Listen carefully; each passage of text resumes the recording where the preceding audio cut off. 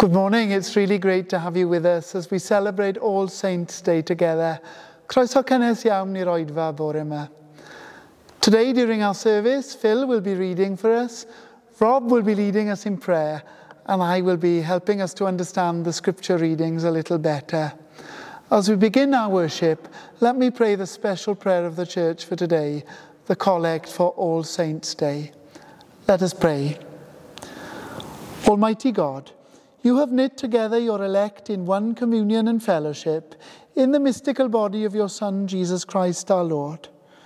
Grant us the grace to follow your blessed saints in all virtuous and godly living, that we may come to that incredible joy that you have prepared for those who truly love you.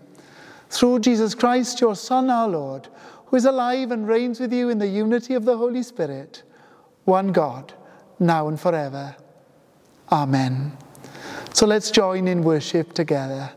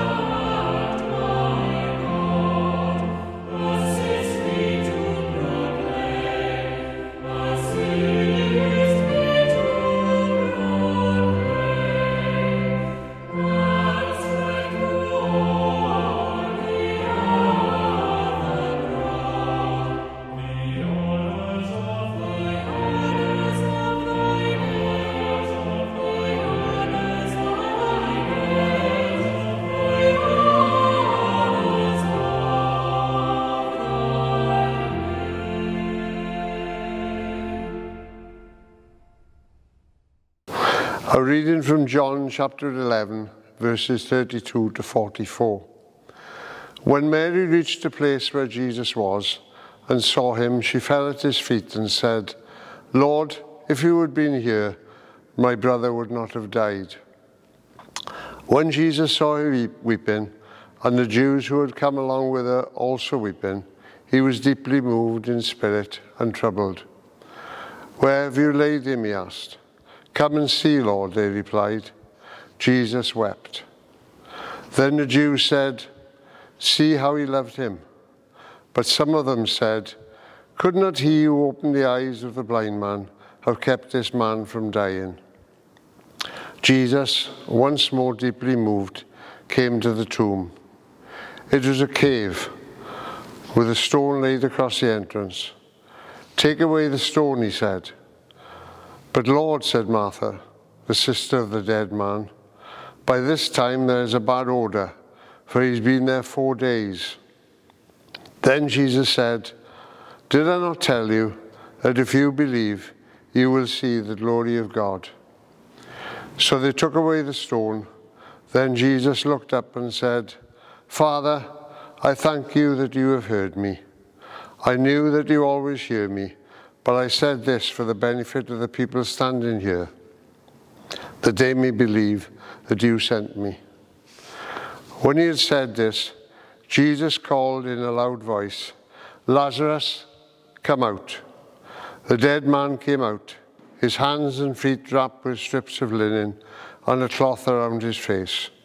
Jesus said to them, Take off the grave clothes and let him go. This is the word of the Lord. Thanks be to God.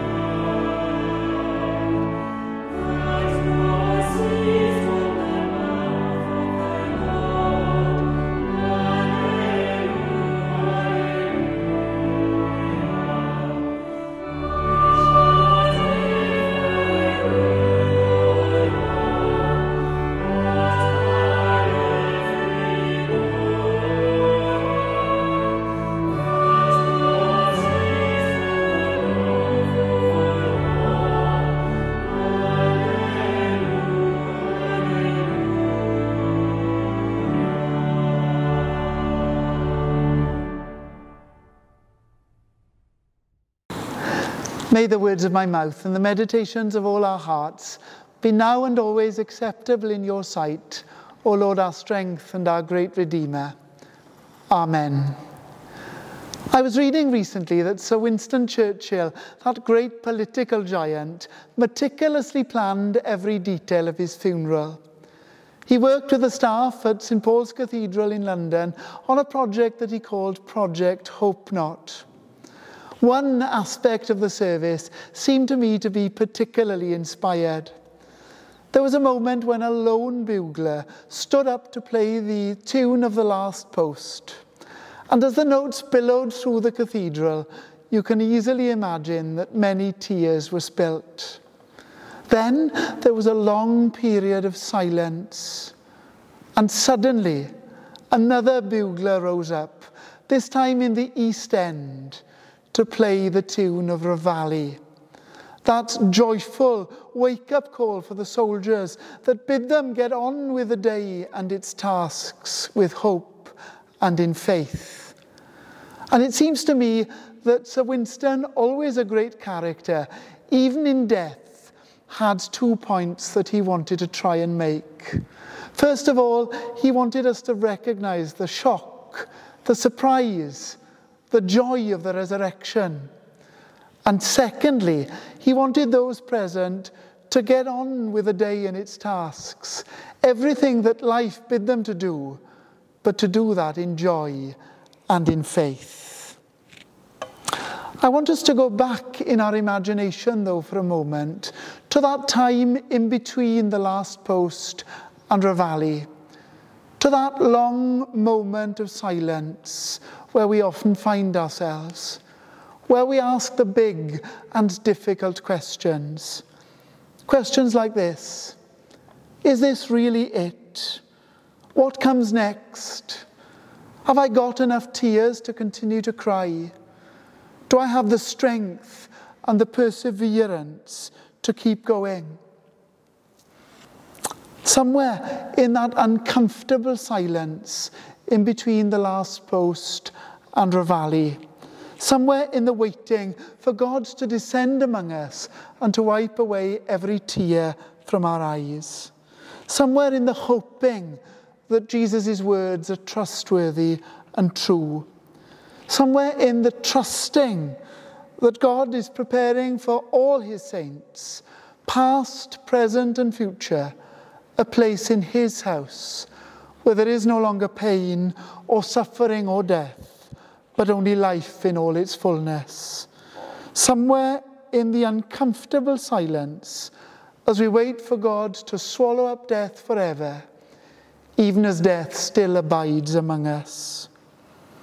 And that moment is where we wait, we hope and trust in our best days, and in our worst, where we simply have to fight despair. That's the very moment when we often meet with God. The gospel today encourages us to experience grief and sorrow, maybe even the impatience of having to wait in that time between the last post and Reveille, longing to hear those notes of joy, of faith and hope.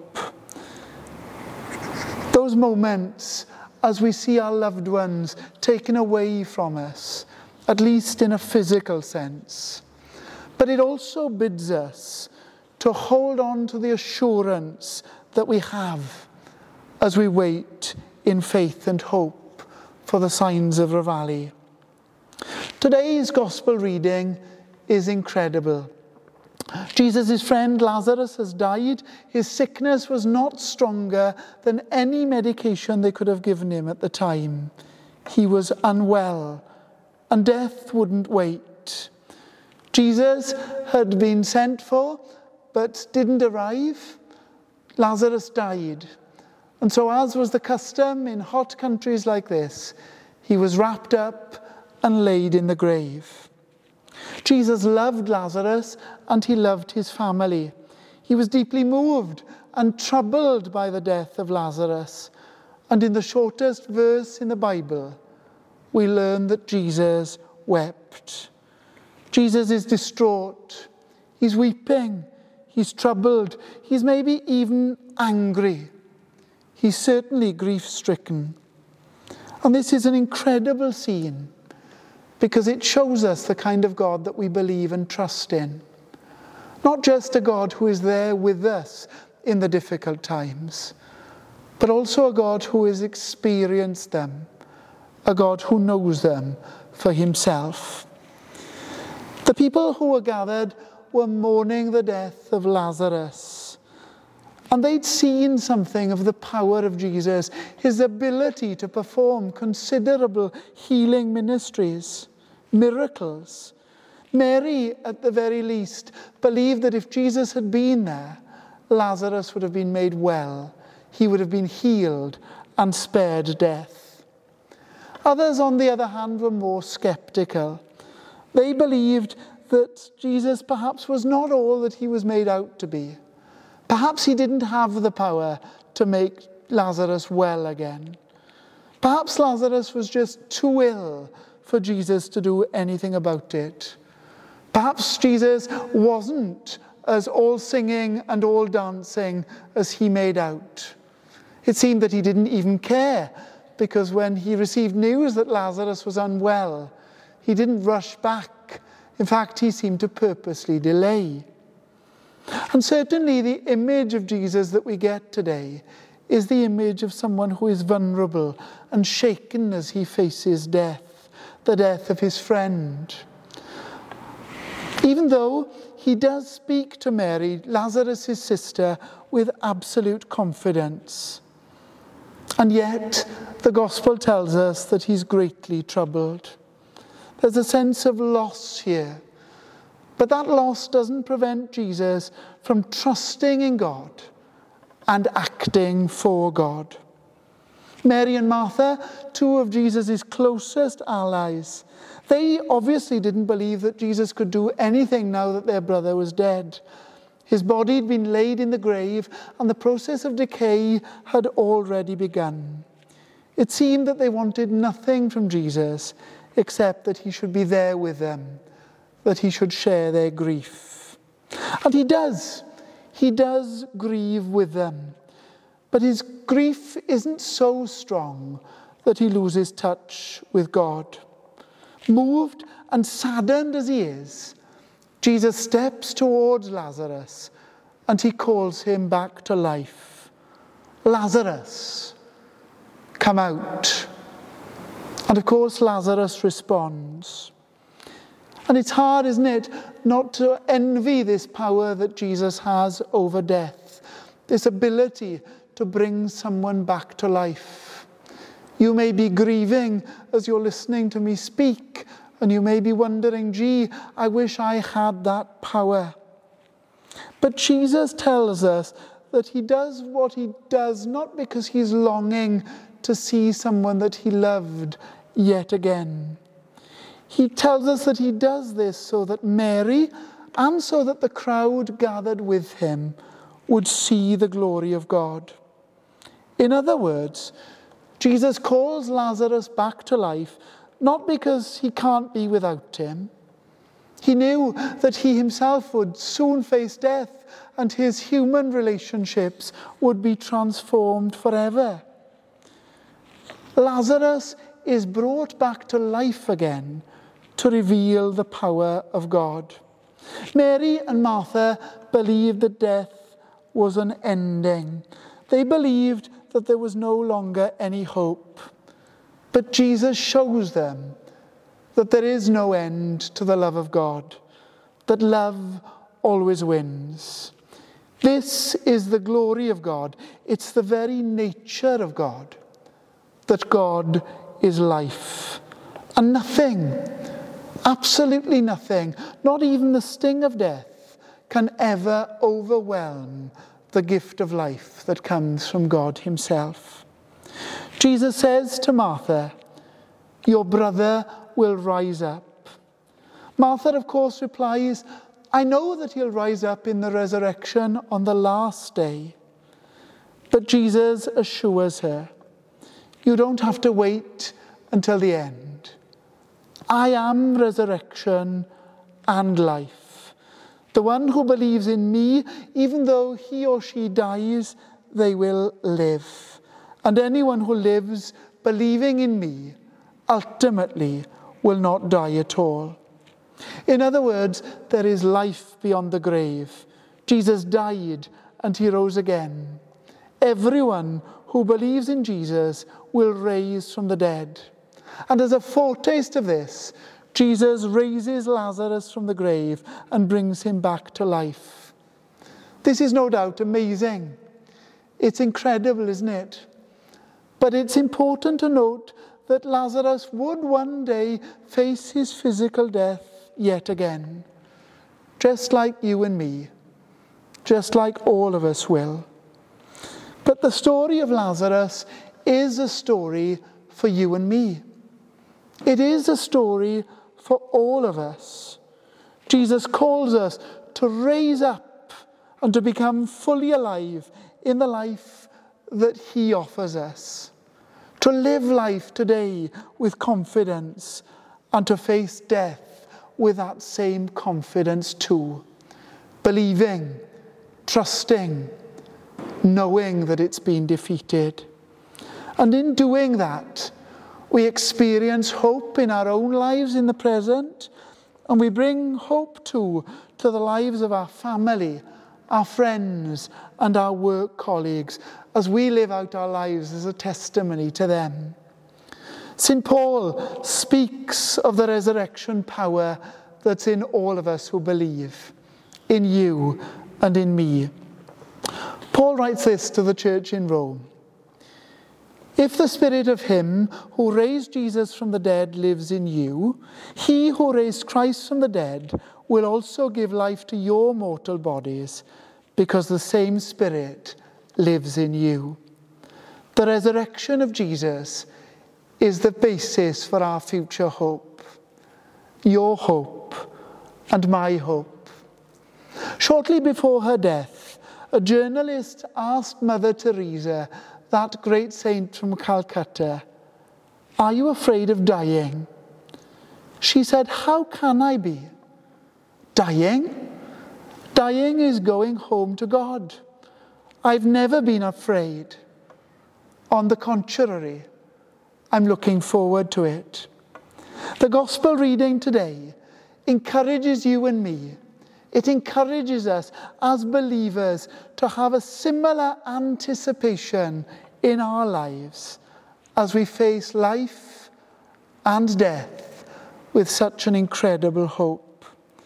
The story inspires us in our waiting, in our hoping and our trusting, in that long silence in between the last post and reveille, to keep believing, to keep trusting that the promises of God are true.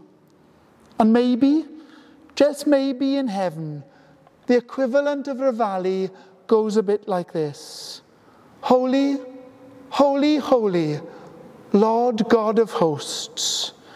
And as we gather Sunday after Sunday, we come to hear again that tune that encourages us to wake up and to join in with the joy of every angel and archangel and with all the company of heaven, past, present and future, including the saints that today we remember and grieve in our own lives, as we celebrate that great song of hope and say together, Holy, holy, holy, Lord God of hosts, heaven and earth are full of your glory.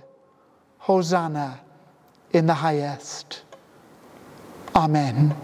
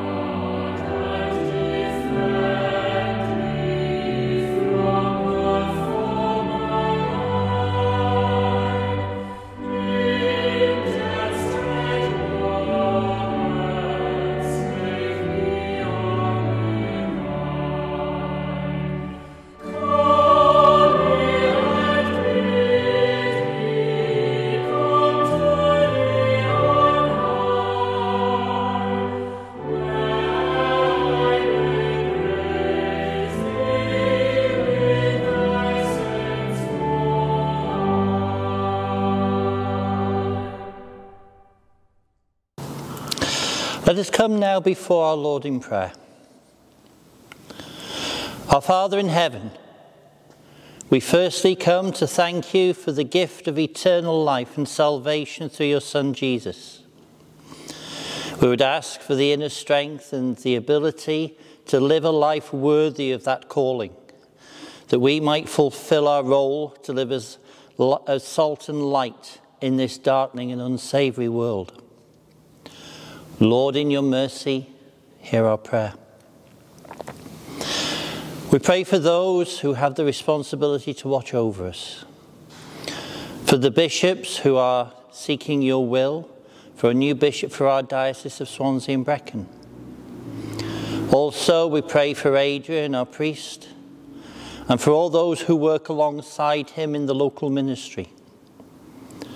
We ask that you grant them strength, guidance and wisdom as they seek to undertake their various roles within our parish.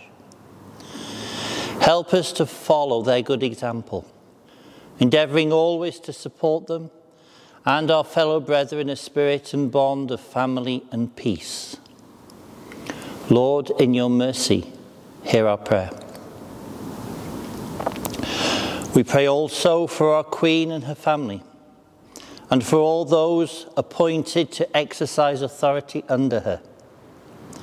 Please grant them wisdom and inner strength of character, so that they can lead this nation honourably and with fairness to all. As the climate summit approaches, we pray for all in leadership around the world that will be attending, that they might find a measure of agreement and a spirit of cooperation in tackling the current climate situation. Lord, in your mercy, hear our prayer. We pray for peace among the nations, looking to you to strengthen the humble and yet to discipline the proud, the arrogant and the self-seeking. We particularly remember before you the nation of Afghanistan and the impact of the new Taliban rule on the people. May we continue to have freedom to undertake the proclamation of your gospel as you have commanded us, that we may make disciples of all nations. Lord, in your mercy, hear our prayer. We remember before you those who gave their time tirelessly to help others and in all areas of our society. We pray for teachers, for food bank workers, those who support the homeless, poor and needy. Remember also all the medical staff in their exhaustion and their ongoing faithfulness to their calling to help others. Help us, Lord, also to take our stand to support the downtrodden and oppressed around us wherever we can, so that we may personally fulfill the instructions as given so clearly in your word to render what assistance we can do. Finally, we remember before you all of the sick, the infirm, the lonely and those who grieve over the loss of loved ones.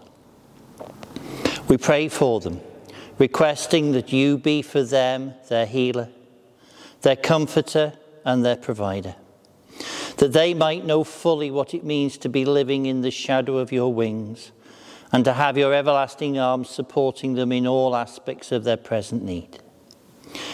May we faithfully hold for them the Christ light in this, their night time of need. So hear us, Heavenly Father, through Jesus Christ our Lord, and through the blessing of your Holy Spirit. To you be all honour and glory forever and ever. Amen.